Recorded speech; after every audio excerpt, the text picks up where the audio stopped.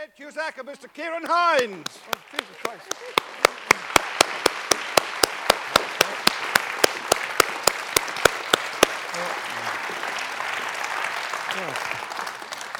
Now, Sinead, I know you're partial to a cuppa, so do you want me to pour you one now? A cup of tea. Welcome, ladies and gentlemen, to the National Theatre Tea Party. Now, I've been trying to think, as you know, I like to kind of introduce my guests by running through the great highlights of their careers, but if I did that with these two distinguished thespians, it would last longer than the average EU summit, this particular in conversation. So I'll confine myself to some of the favourites, and I don't think I've seen a better production of Much Ado About Nothing before or since than the one that Sinead was in with Derek Jacobi at the RSC some time ago. I hope you were lucky enough to see that. She was last at the National giving, it was practically a one-woman performance, I think, in Our Lady of Sligo, a wonderful performance which rightly impressed everyone. Then there was Rock and Roll, Tom Stoppard's play in London and on Broadway. And recently Sinead's been part of the Bridge Project, which was the Old Vic and Sam Mendes. And she played on a Skye in the Cherry Orchard at the Old Vic and gave a wonderful Paulina in The Winter's Tale too.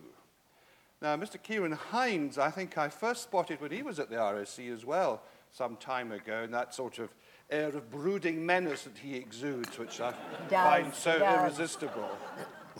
Ciaran's been at the National more recently in Burnt by the Sun, and longer memories, or people with longer memories will, of course, go back to Closer, Patrick Marber's play, in which Ciaran created the role, which he took to the West. Did you go to Broadway with it too?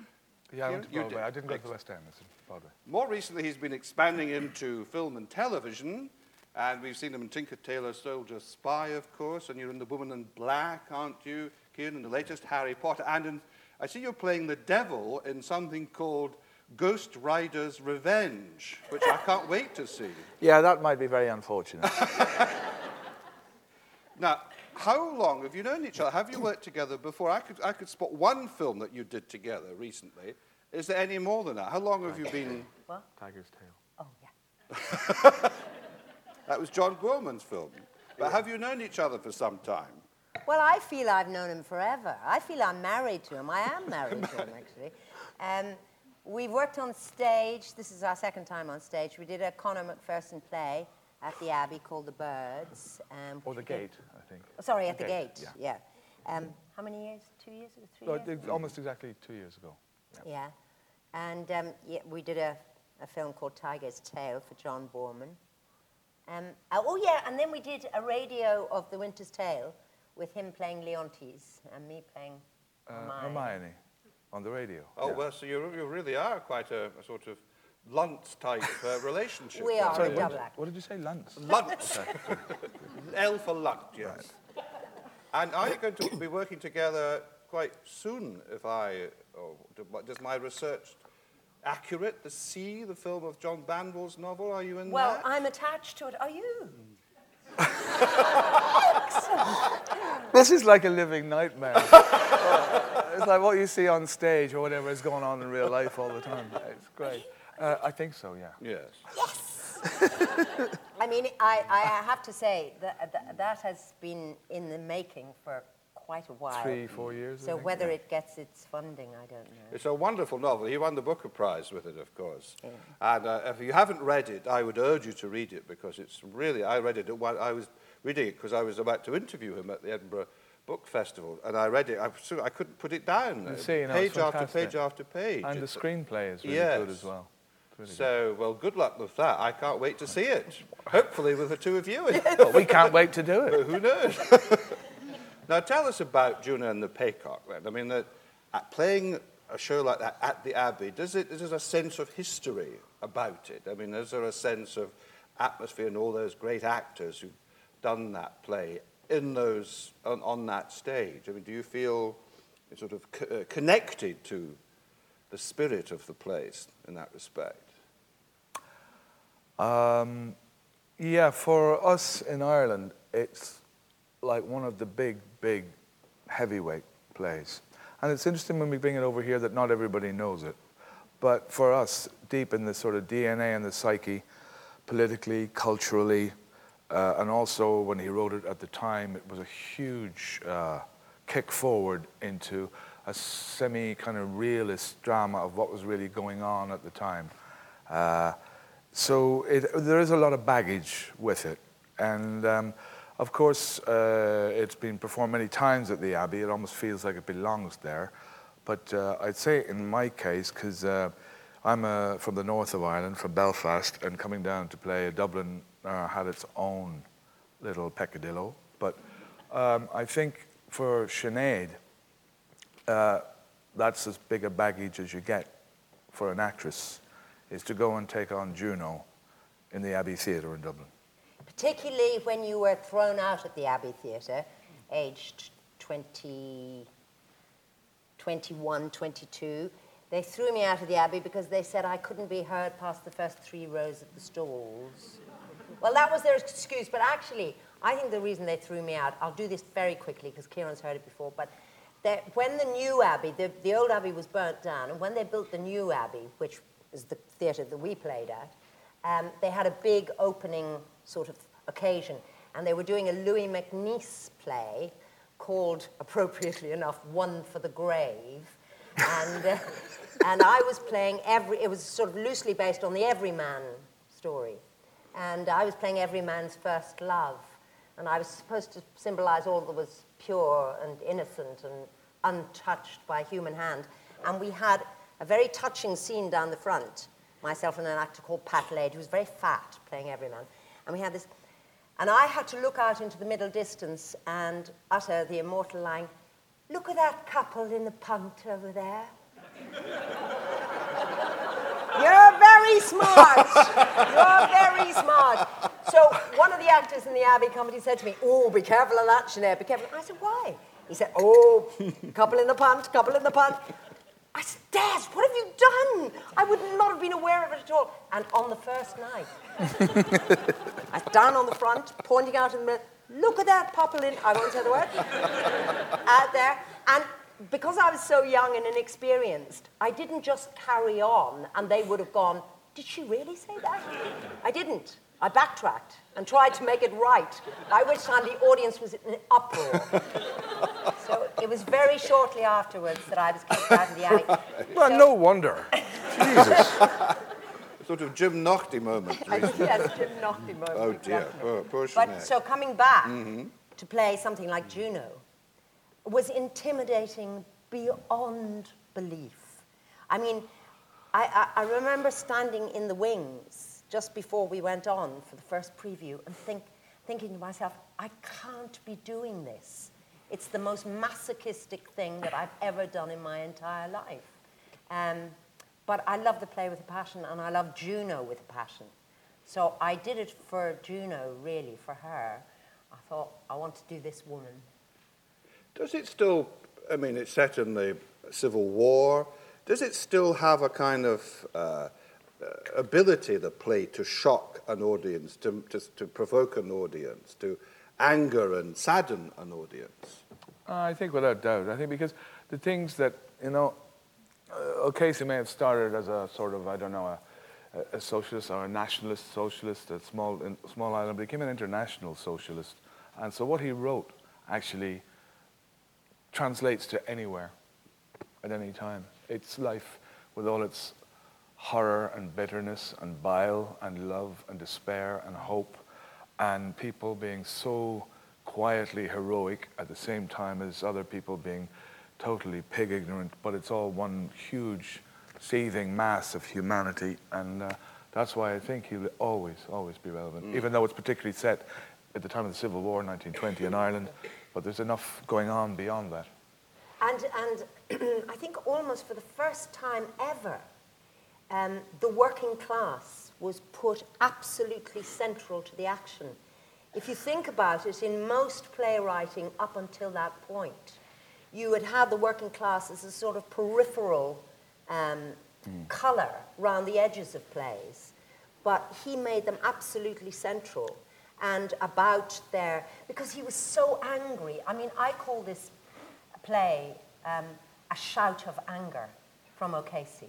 He was so angry about what were happening to the working people of Ireland, particularly Dublin, and how they were let down by the nationalists, by the labour movement, by all those highfalutin, what I call high politics, all that sort of posturing that was going on at the time, and then the horror of civil war, and how that impacted on these people, and always, always to their disadvantage, never to their advantage. And in the end, O'Casey left the country and came to England and lived in England because it was just so unbearable to watch what was happening to the people he cared about. So Juno and Paycock is a great classic, but you presumably have to approach it almost as if it were a new play, and there wasn't all this tradition and history. I mean, is that tricky to do, to try and bring your own ideas, your own intelligence and sensitivity to these parts?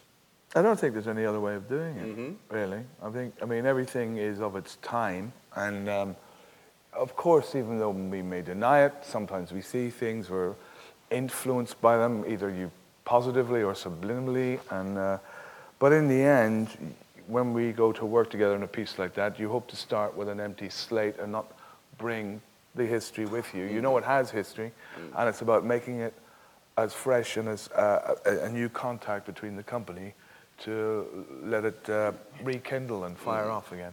And what's interesting was in Dublin, certainly. I mean, here at the National, because you got a very international audience, and the contact that we had in Dublin was sort of almost immediate because they know the play.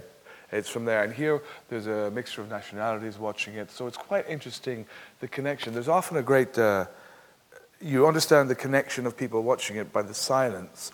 What you don't understand is the contact of the layers of humor that keep rolling out of it. But when we were in Dublin, it was interesting to know that there was a new generation who didn't know the play. You assume everybody knows it, or everybody's taught it. But in fact, a younger generation coming from it and were mighty moved by the entire O'Casey creation that he'd written about. I think an audience today would wonder why Juno stays with the captain. What is it you think has brought them together? What is it that keeps their relationship? It's very interesting. Ciaran and I never talked, did we, about, it sounds very odd, but we never talked about our relationship. Our relationship grew between Jack and Juno during the rehearsal process, and it was as if he and I were in complete accord as to the genesis of that relationship. And apparently, from what we can gather from what people have said who have seen this particular production, that it's rarely played that those two people love each other. Now, I took it for granted in my reading of the play, and I had seen loads of productions, but this particular aspect of the play had not sunk in. But she stays with him, one, because it is obvious in their repartee together, in their, yes, he complains about her all the time and she complains about him, but there is at base a connection between those two people. But then the other thing we discovered when we were doing our research, and we did a huge amount of research, is that the women in the tenements in Dublin who lived lives of indescribable squalor and deprivation, but they were the ones, because the men had no employment. There was no employment. That's what O'Casey hated. And the men, their only solace was the pub. So for me, I look at him and I see a man that actually had poetry in his soul. He, after all, says, what is the stars? He had poetry in his soul once upon a time. Maybe he had even a work ethic.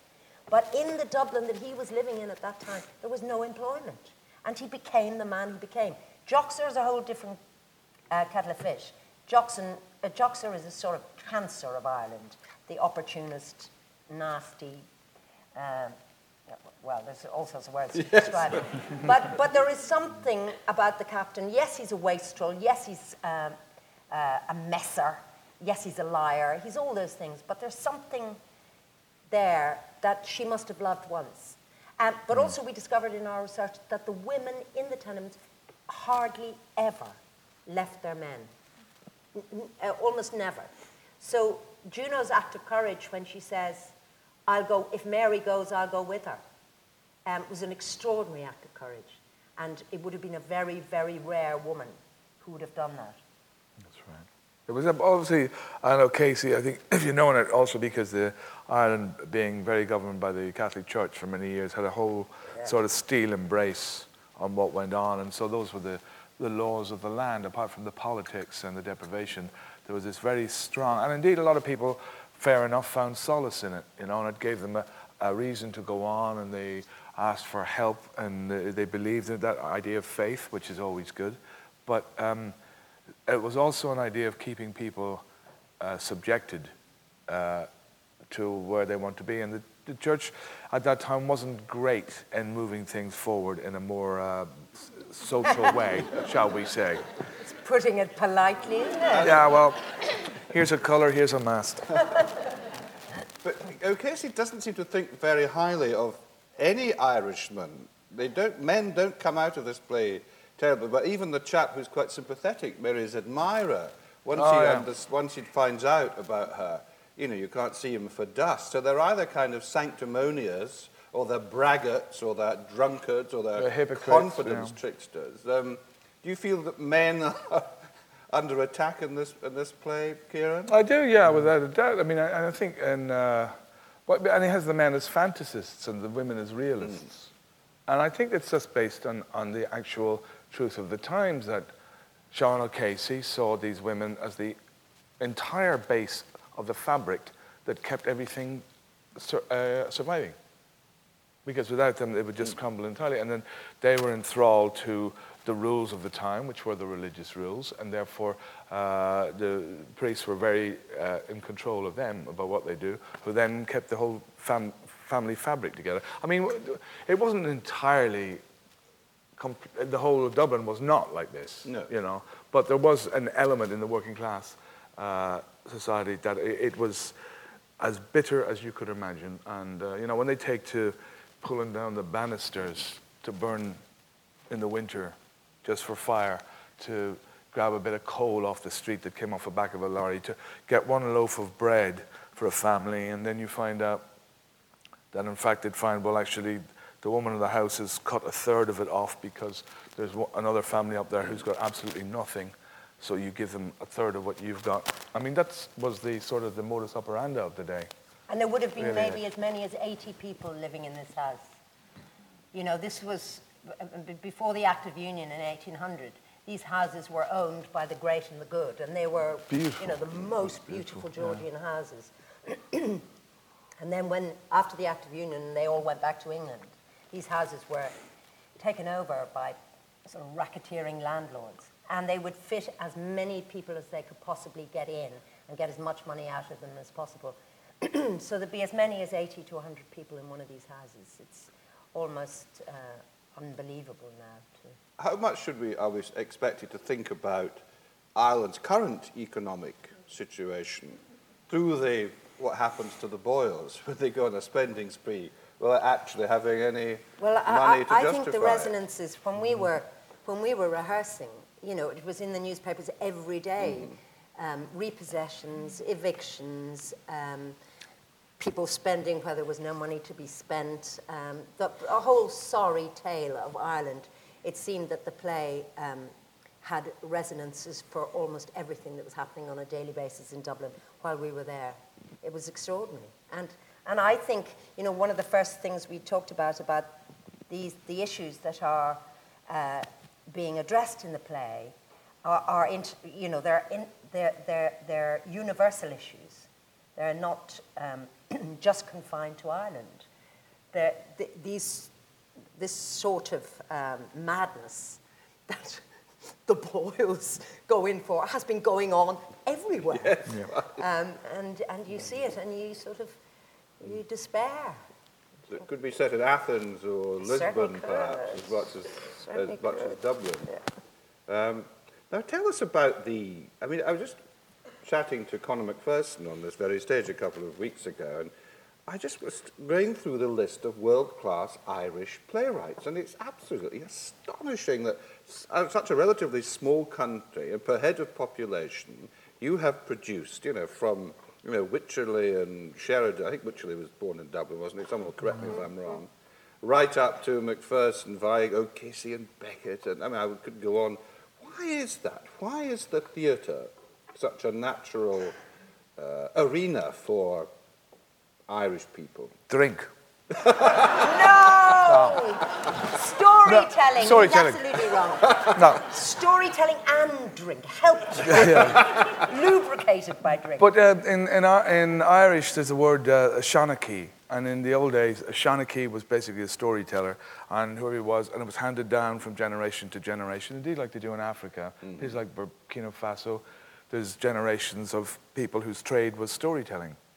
And in Ireland, that was there too. And they'd go into the villages, and people would gather around, from the 16th century, 15, just going into the places and saying, this is the entertainment for tonight, and weave a story for 2 hours. So I think something comes down that of and our tradition is less a written tradition than an oral tradition. Yeah. My grandparents were travelling players who travelled all over Ireland in a little company of actors. They were called fit-ups. And they would go to a different town every night. And they would set up, and I think that's the origin of Lock Up Your Daughters, the actors are coming, or whatever it is. But they used to come and they used to beg, borrow, or steal furniture and props from the town, and then they would set it up, and everyone... Off they go. Off they go. The other thing about, well, I don't know, it's only a theory to propound, that when a culture has its language taken away from it, that they then have to learn the new language, but it's the new language sort of dances to another soul. So although it is, all these writers were writing in English, the English vocabulary, they had a different soul from their, handed down through the Irish way of seeing things, which then gave this kind of music to maybe however they wrote it, because it wasn't through the English system, through the Irish system, but through the use of the English language. And I think that probably could, or possibly, or maybe not, be a reason as well. I met a little kid in County Clare once, and he can't have been more than 7. And I can't remember whether he was begging or something. He might have been begging. And I said, "Are you hungry?" And he said, "I could eat the road to Dublin and it twisting and turning." He was 7 years old. I was just completely gobsmacked. And he was a little urchin. That's sweet. And I had, somebody told me a story about one of the travellers going into a bar in the west of Ireland, very irate, very angry, and somebody says, "What's the matter with you?" And he says, "Somebody's stolen my horse." And he said, "Have you any idea who it was?" He says, "I think I do. He had a salmon eye and a navy blue smile." And the guy goes, "What?" And he worked it out. He said he had one eye glazed over and was unshaven. And so that's what I mean. Language is English, but they've made it dance. That's so poetic. And is the theatre more central to Irish culture, do you think, than it might be over here? Or is it still the preserve of educated, cultured, affluent people? I'm never sure about that, because, what dictates all that, Al, is the economics. If you can give cheap theatre tickets, you will have audiences coming in from every conceivable corner of your country, and all ages and all classes. If you, jack up your prices to such an extent that only a very privileged few can afford to pay for them, then you're limiting your audience. And we as actors, sometimes despair about the demographic of audiences. But I've been very cheered on this one, because in Dublin we had an amazing demographic of ages and class and everything. And at the National, it has been also quite cheering, the demographic. So who knows? Because of the cheap tickets that you get from that, the travel X, and initiatives like that are of crucial importance to making theatre central to a country's And is theatre central to Dublin's cultural life? I mean, I always get a chuckle. I hope it's true. Whoever it was, the wag that compared the Abbey and the Gate when MacLearmore and Hilton Edwards were running it, and called it Sodom and Gomorrah, didn't it? Which is that, is that apocryphal? Did somebody actually coin that? Oh no, that would have heard that. That would have coined, yeah. referring to Yeah. the nationalist drama in the Abbey and the Bigorra. the sort of camp goings Yes. on at the gate. Yeah. But does Dublin theatre, does theatre kind of Well, matter to Dublin? Sorry, I'm life? answering too many questions, but I do remember when we were doing Three Sisters, myself and my two sisters and my dad playing Teban, and we were doing Three Sisters in the Gate, and I had a bike, and I remember I was riding along on my bike into rehearsal, and there was a bus going by, just an ordinary Dublin bus going by, and the conductor was, as I was standing at the traffic lights, and the conductor said, "Good luck with the Three Sisters." So I thought, God, everybody in Dublin knows about it. It's great. So I think, I think theatre, well, it's smaller, of course, Dublin and Ireland. So I think maybe they know more about what's going on. Right, quite. Now, let's talk about you individually. I mean, I was interested, looking into it, Sinead, at how, when you started your career, you mentioned that you'd been shown the door at the Abbey, but you were something of a film star in those days. I mean, you starred opposite Peter Sellers, no less, and Hoffman. I did. Now, for a young lady, was he as difficult as his reputation suggested? Oh, no, he was absolutely wonderful. Good. I had been warned by many folk about how difficult he was. But he was the most generous-spirited actor to work with, because it was virtually a two-hander, this movie. So we were together for 3 months and working together every day.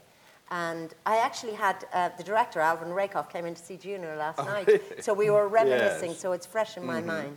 And no, he was wonderful. And he insisted that I got equal billing. You know, I was an Irish peasant of 23. And when the movie came out, it was Peter Sellers, Sinead Cusack. Extraordinary. That way round? Sack your agent.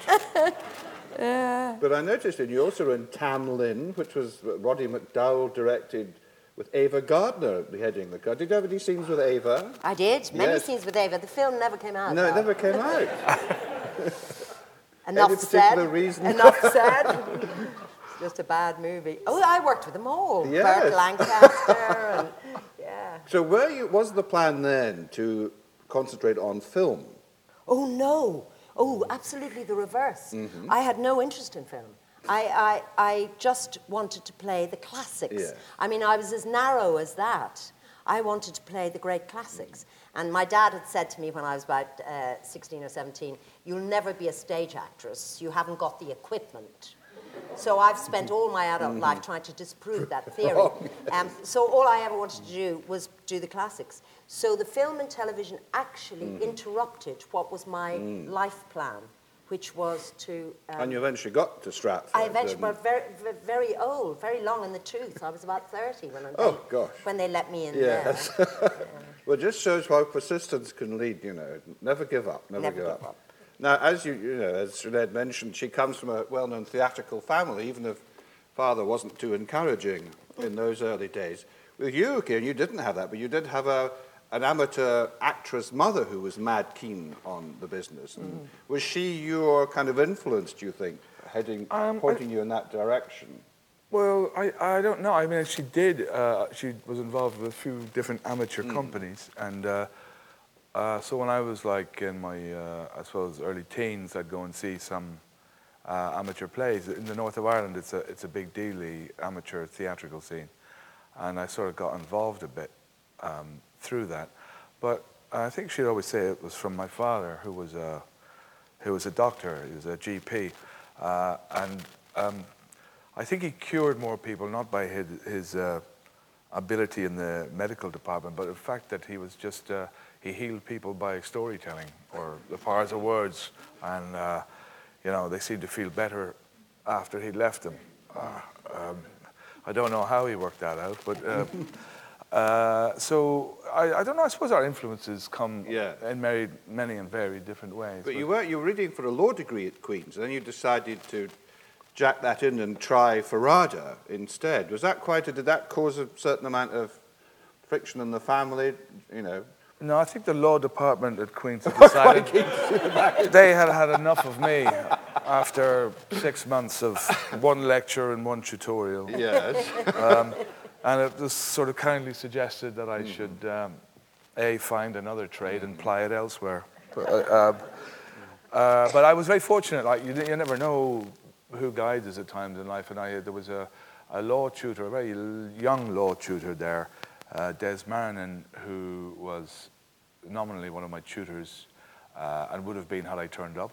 But he was actually a senior at the school I was at St. Malachy's, and he had an idea that I was maybe, I shouldn't be there, but he was able to talk to my parents when I rather naively didn't know what to do, that maybe it would be a good idea to get a transfer to a university, maybe do an English and drama. And then just after that, we decided, well, let's have a go at trying some of the theatre schools. And one of your earliest places that you flourished was, of course, the Glasgow Citizens Theatre, now run by three amazing personalities, and Havergal, Prowse, and MacDonald. How were those years for you? I mean, were they formative? Yeah, they were completely, because I was at RADA, and then I didn't know what I wasn't very au fait in the actual art of professionally going about how to get a job. And they took pity on me and asked me up to do a pantomime, which was my first professional job, Giles Havergal. And in fact, I was a student and I had a big beard and really long hair. And they dubbed me the Charlie Manson of the chorus. Because the other three guys all had rosy cheeks, were all freshly shaved, and I turned up looking like a killer. But they cleaned me up, obviously, because the kids wouldn't have tolerated it. And then they asked me to stay on. And there, Giles Havergal, who I just saw recently, which was lovely to have some of them, and Philip Prowse, who's one of great designer director, and God rest him, Robert David MacDonald, who was a great man of literature, spoke 6 languages, did a huge amount of translations, and over about 6 or 7 seasons, I was there doing all these extraordinary European plays. Yes, you know, and like you worked non-stop. Goethe and Schiller and Beaumarchais and Demusset, and it was kind of weird, way up in the Gorbals in Glasgow, but it was kind of a magical time. It was a great time. And I must ask you about doing the Mahabharata with Peter Brook. I mean, that must have been another extraordinary experience for you. Yeah, it's strange. I think I found myself always liking to be in companies of people where you share it around a bit. People take different responsibilities. But again, that was almost the first time I worked out of the islands of Britain and Ireland and went into Europe. And it's just like anything. Suddenly you go like, oh gosh, it's very big out here and very different. And we worked in a company, there was 27 people and 15 different nationalities. And it sort of puts your head into a kind of tailspin because you don't know where you stand anymore. You know, what you had learned in theatre or who you were as a person, what culture you had. Suddenly there was this huge movement of different thoughts and behavior and morals and codes. And I mean, that was a huge adventure for me, just to get a whole slice of a small slice of the globe and that. I mean, 15 different nationalities all working on the same project is... I mean, did Brooke, who of course has this, comes across as a guru, I'm sure he doesn't mean to be, but he has the sense of him handing down tablets of wisdom. Is there anything that he said to you that you've always borne in mind or has helped you in your career? No, because it's just the work. It's almost trying to shed a lot of the stuff that you put on as actors, trying to sometimes get rid of it and just be as truthful as you can to let the soul out while covering it with idiosyncrasies, etc. But I mean, one of the funniest stories I heard Peter tell, because he was a great raconteur. You know, I know you said people say he's a guru and he sits dispensing puzzle women, but he's a great observer of things. And we were doing the Mahabharata in a studio in Los Angeles for some reason. He was traveling the world. And he went up one morning early on top of the apartments. There was a swimming pool, and he said he was going for an early morning dip at 6.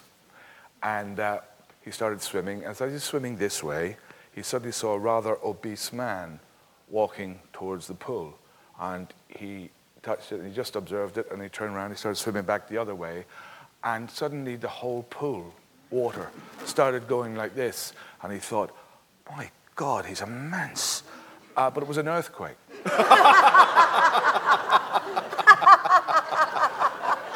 Actually, you just mentioned the concept, because we were on this earthquake and everything was going like that suddenly, and he thinks it's just this guy who's jumped in the pool. Anyway. I thought you were going to say Orson Welles had dived into the pool. Now, talking of going around the world, Sinead, you've done that recently with the Bridge Project, didn't you? This is Anglo-Irish-American cast. Now, it's a very interesting project. Did you feel that it was sort of recognisably different in any way because of the different nationalities that were involved in well, I've done a world tour before. I did a world tour with Much Ado About Nothing. So when you're doing a world tour, it's quite extraordinary. I think it's completely mystical. But when you go to a different city every week or every 2 weeks, the dynamic of the play changes. Now, I don't understand why that is. But it means that you out there, the audience, is as much a part of the evening of Juno and the Paycock, or the evening of Cherry Orchard, or the evening of Much Ado About Nothing. Because you'd find that the play would subtly change from country to country, depending on, I don't know, like when we were playing in Prague, it was before the Velvet Revolution. So you had a lot of apparatchiks out there who, actually were keeping actors out of the theatre because they were persona non grata. And so the play had a political feeling to it. When we went to America, the feisty feminist in Beatrice came to the fore. In foreign countries, interestingly enough, it's always the narrative, the storytelling they follow. They're not really interested in bits of comedy business. So the play takes on a different shape. When you were in Stratford with Derek Jacobi playing Benedict, there were wonderful laughs for stuff that he had invented. The foreign audiences weren't interested at all in what Derek had invented. What they wanted was the narrative. So they wanted it clearly and clearly told. So there'd be shifts. So I remembered all this mystery when I was doing the Bridge Project, and exactly the same thing happened. But of course, with the RSC, it was a sort of, not a polyglot company, but there wasn't the different nationalities as there was in the Bridge Project. Did you feel, was there any sense that different kind of theatrical traditions merging in the productions? Oh, without a doubt. Yeah? But you see, I think it's like what Ciaran says. When you get 15 nationalities, as he had, and in our case, maybe 3 or 4 nationalities, the Irish, Scots, American, English, that you do get an input, a historical or a moral or a political input into the mix of the rehearsal room that creates the production that is finally presented. And yeah, there were tensions between the Americans and the English, definitely. But they were healthy tensions, and we were able to use them. But yeah, I love touring. I just love the business of touring. I find it very exciting. Ladies and gentlemen, please show our appreciation for Sinead Cusack and Homer Simpson. Ciaran Hinds.